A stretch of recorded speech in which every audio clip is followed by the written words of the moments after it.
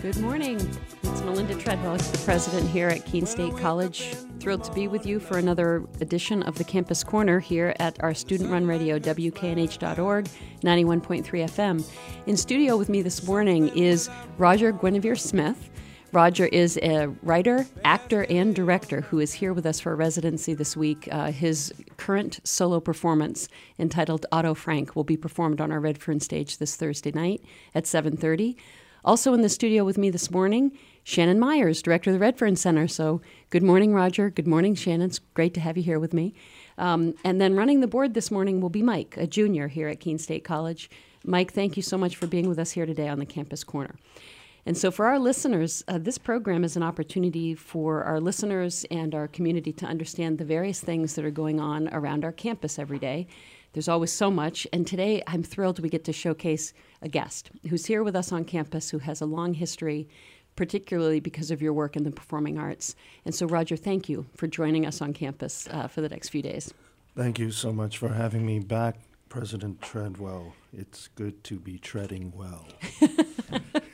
We are thrilled. I mean, I was looking through your bio a little bit to get ready for this morning, and you have had a prolific career. You have been engaged in various performances, and most recently in your career, you're focusing, it seems, and this is what I wanted to explore a bit, in solo performances, really digging in on some really intense topics. As I look at the slate of things that you've gone through, the award-winning performances that you've written and performed, just to frame us a little bit, what are some of the inspirations that you feel to take you in your work? And then we'll talk a bit with Shannon about the days that you'll have with us here and spend the balance of our time really focusing on the Otto Frank performance. But generally, there's this thing that they used to call the Encyclopedia Britannica.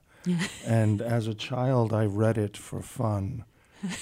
And this is what I did when I wasn't trying to be a professional baseball player, which I didn't do. But that was kind of my obsession, history, biography, trivia, and I found a way of exploring that juvenile obsession as an adult professional. And I feel very blessed to have worked with some extraordinary people, and certainly amongst those extraordinary people is the woman sitting to my left, who very generously invited me to do a piece on Rodney King. And we talked about what the next move is imaginatively, and we started talking about Otto Frank. Of course, everyone knows the name of Anne Frank, but very few people know the name of Otto Frank, who was Anne Frank's father. He was the only survivor of his immediate family from the Holocaust. He lost his wife and his two daughters. And he came back from Auschwitz, where he was interred. And he was given a diary that he had given his daughter as a 13th birthday present. It was full, and it was very difficult for him to get through, understandably. But he took it upon himself to be the steward of his daughter's legacy and to get that book out in many, many languages and in many, many forms of media. And so now the Diary of Anne Frank is second only to the Bible in nonfiction literature. So to explore Otto Frank is a great challenge, and I am so happy to be here to explore this very vital and tragically relevant topic with the Keene community. I'm thrilled, Roger, to have you to help guide us through the work, the encyclopedic exploration. I think one of the things that I'd love to get into this morning also is when you were a juvenile, young adult, what were the things that helped you stay steady to your passions? Because I'd love for our students to hear what it felt like to be a young artist and and to move through. But before we go there, Shannon, I just wonder if you could help our listeners understand the lineup that we have planned for Roger as he's a guest resident artist here with us for the next few days. What will he be doing today? I know we've talked a little bit. What's on lineup for today? And Sure. tonight? And again, we're really excited to have Roger back with us. I actually first worked with Roger at Actors Theater of Louisville in, I think, 1996 with his Huey P. Newton piece. So it's always been great to be able to continue to work with an artist. So Roger and his collaborator, sound designer Mark Anthony Thompson, landed last night and are jumping in today with getting the piece up on stage and for her rehearsal. And then we'll be meeting some students from the Holocaust and Genocide Studies classes just for a casual conversation at the Zorn at 6:30. If anybody would like to join us, we'll be there upstairs. And tomorrow, Roger will be meeting with some theater and dance major students in a directing class, talking about his process, and then we will have the performance Thursday night at 7:30, and then we'll be engaging in a larger conversation at the Cohen Center at 12:30. Because I know for a lot of people, sometimes taking in a performance, they need to digest it and to be able to have kind of a deeper conversation about that at the Cohen Center. And then Roger is off to Augusta, Maine. Where there is a museum, a Holocaust museum. And There's a Center for Holocaust and Genocide Studies up at UMaine Augusta. And again, it was really great when we started talking about this project in 2016, to be able to have some other institutions who were very interested in bringing this project, which is brand new, fresh from Seattle. Yeah, it's incredible.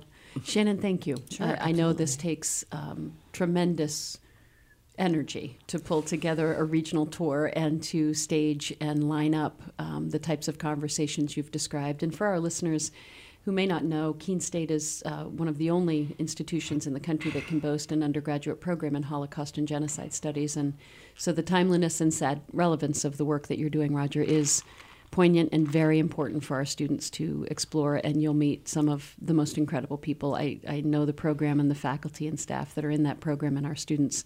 I hope you'll feel additional inspiration from them, because I know you'll make a difference in their process and how they're thinking about the very heavy areas of study that they're engaged with. So just for a moment before we go to break, I'm curious if you could just give me a sense of what it was like as a young guy thinking, boy, I really love writing. I love the encyclopedia. I love knowledge and history. What inspired you to launch into your study? I think it was Occidental College as an undergrad. But Well, the failure of my baseball career. Good motivation, right?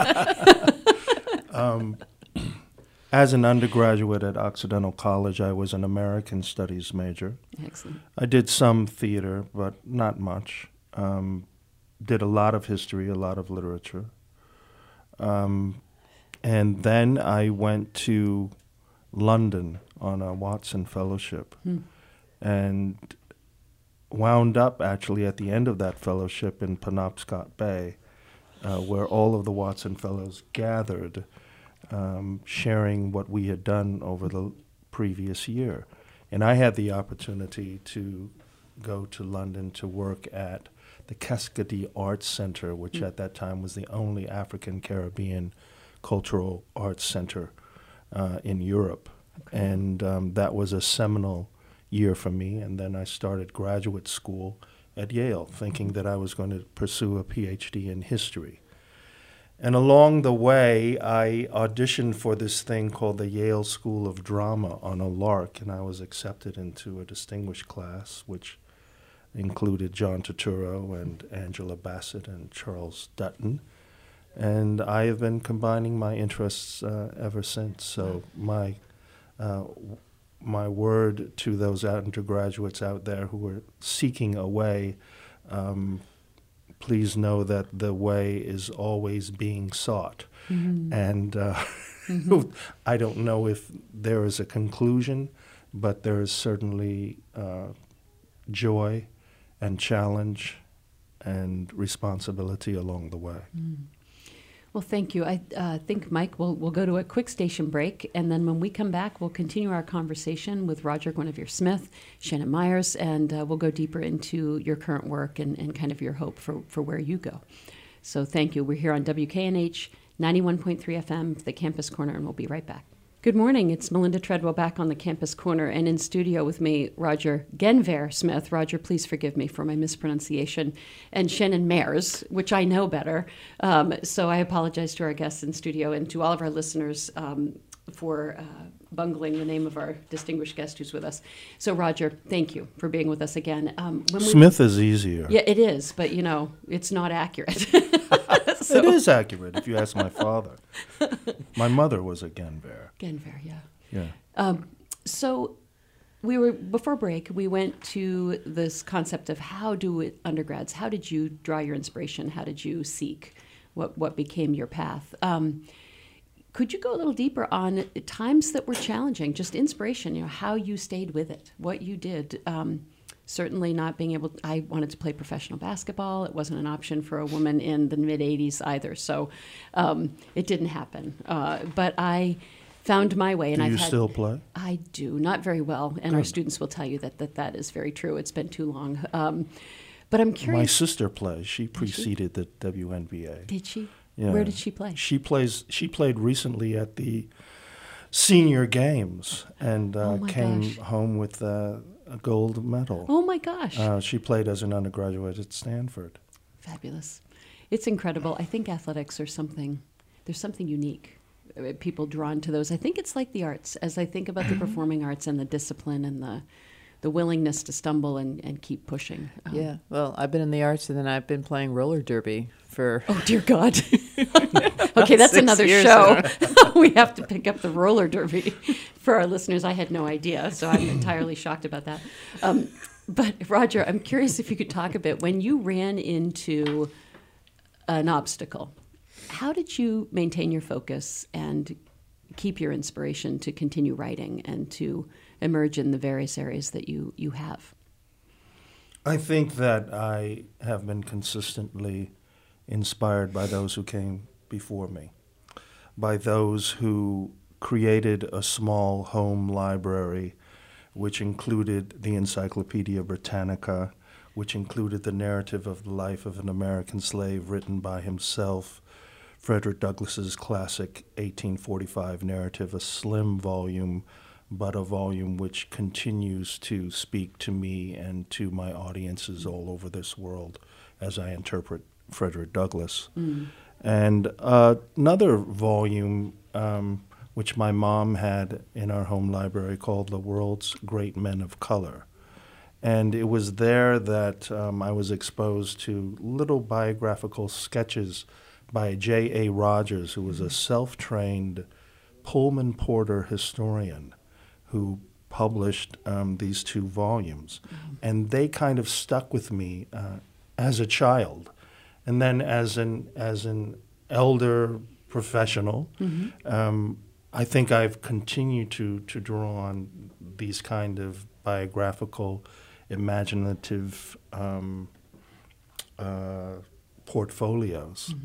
And Otto Frank is simply the latest in that exploration of history, of biography, Yes. Conflict, which tragically continues to rear its ugly head. There was a swastika in Cape Cod, Yes. I think just yesterday. Yes. And there was a burning of a book in Georgia just a couple days ago. And these are themes that I feel compelled to pursue, not only in this work as an artist, but in my work as a citizen, Yes. which I think should preclude any commitment as an artist. One must first live and work as a viable and hopefully contributory to this world in which we live and Yes. this country to which we are hopefully committed to bettering Yes. day by day, season by season. I think it's inspiring and so daunting when I think about the pressures, right, in the world and the fragility and the darkness that sometimes happens for the human experience. And I wonder, as you explore Otto Frank, as you prepare it and perform, what do you hope the audience will take away, and what are you expecting the audience as they think of their roles as citizens, as human beings, as fellow journeyers in this? What do you hope that you might inspire them to deeper thought about? I should like that the audience come to the performance and leave the performance with the idea that the past is not past. It's not even the past, to probably misquote William Faulkner. Mm-hmm.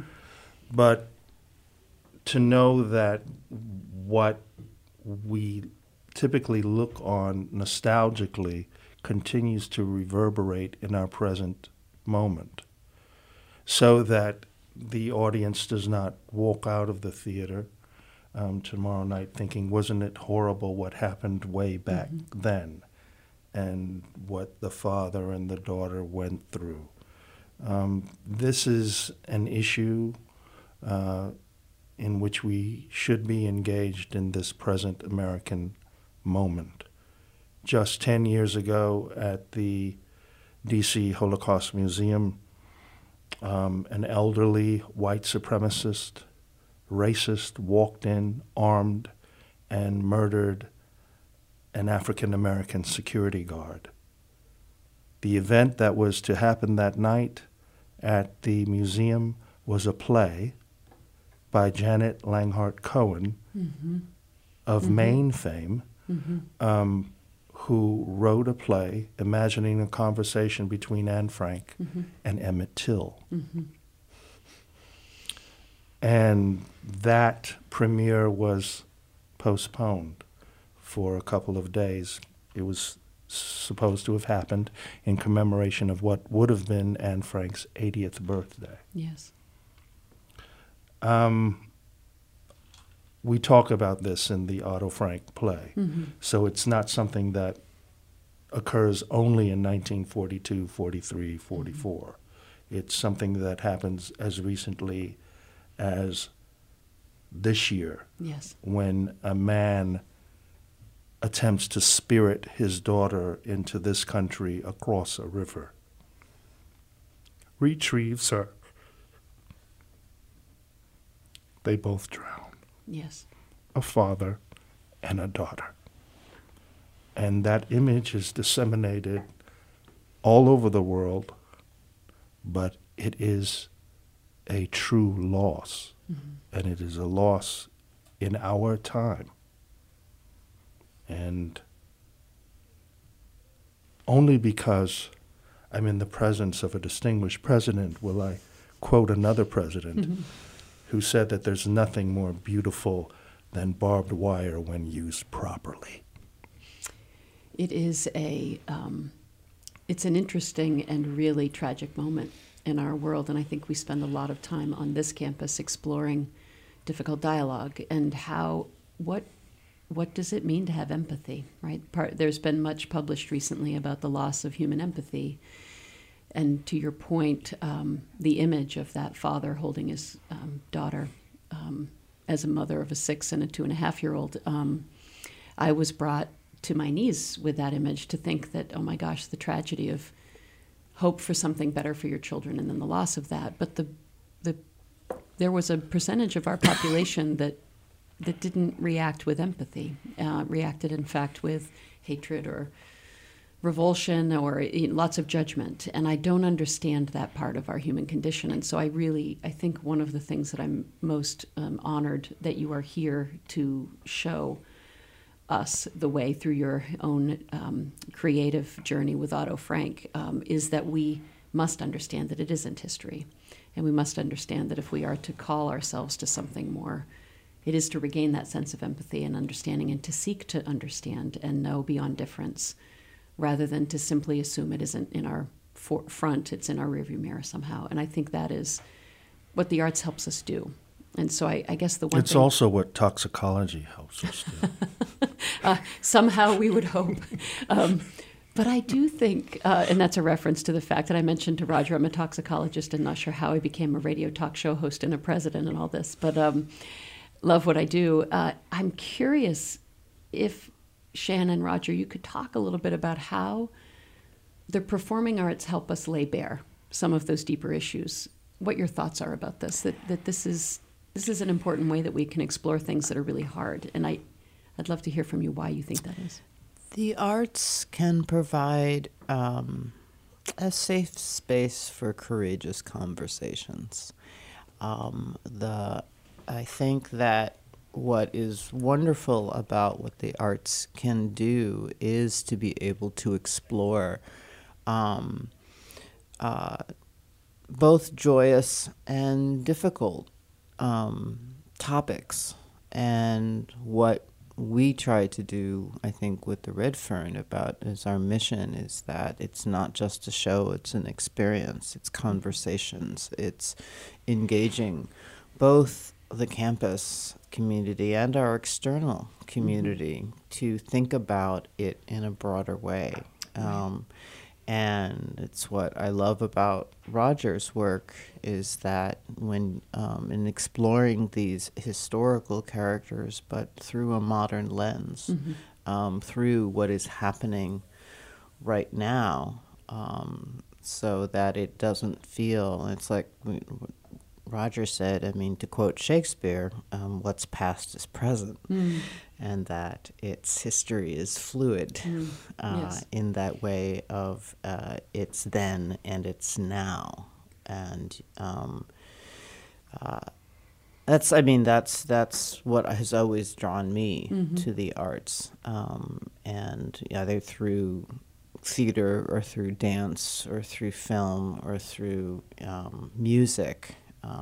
There's a lot of ways of experiencing it, and everybody experiences it. But the other part of it is it's happening right now. And when you have an audience in the room with artists, it's a moment that is not going to be the same as another audience. It's right there. We're a community experiencing the thing, this event, this journey at the same time. And Yes. I think that's what's really crucial and important about the arts in live performance.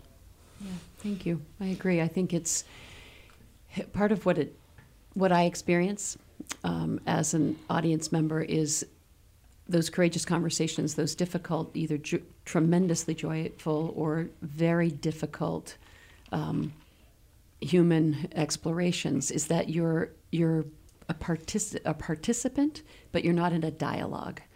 And so we are so driven to engage in the dialogue of point and counterpoint, and we've been driven there to some degree by, I think, our media pace.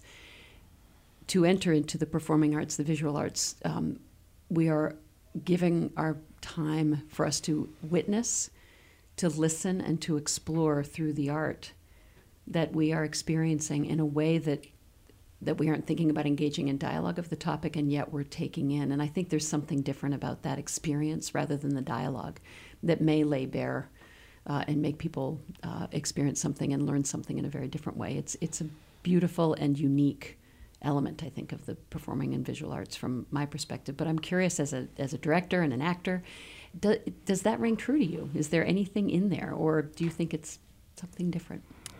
I think that it's necessary. I don't think that it's extracurricular. When we talk about budget cuts, typically in the public school system, the first thing that we talk about cutting are the arts. And I think that, the experience of exposure as an artist, as an audience member, is something that is crucial to the survival of human civilization. Yes. that we have gathered around the campfire, that we have told stories, and that we continue to tell stories is an essential part of human nature.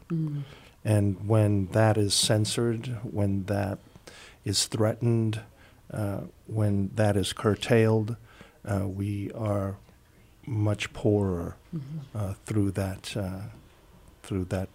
deprivation. I think that's true. I think it's one of the things that, as the state's public liberal arts college, there was a recent New York Times article where, and this is not to say it's one or the other, I think we have the privilege of providing both robust professional practice programs and a commitment to the liberal arts. And I think it is the liberal arts, when the New York Times recently ran a story that the STEM disciplines sprint, but the English disciplines endure. And so it's this idea that through life, it is that exploration of the human experience through written and spoken word, through our narrative, through our performance, that actually helps us to become all that we can be, rather than to devolve into things that we shouldn't, we hope.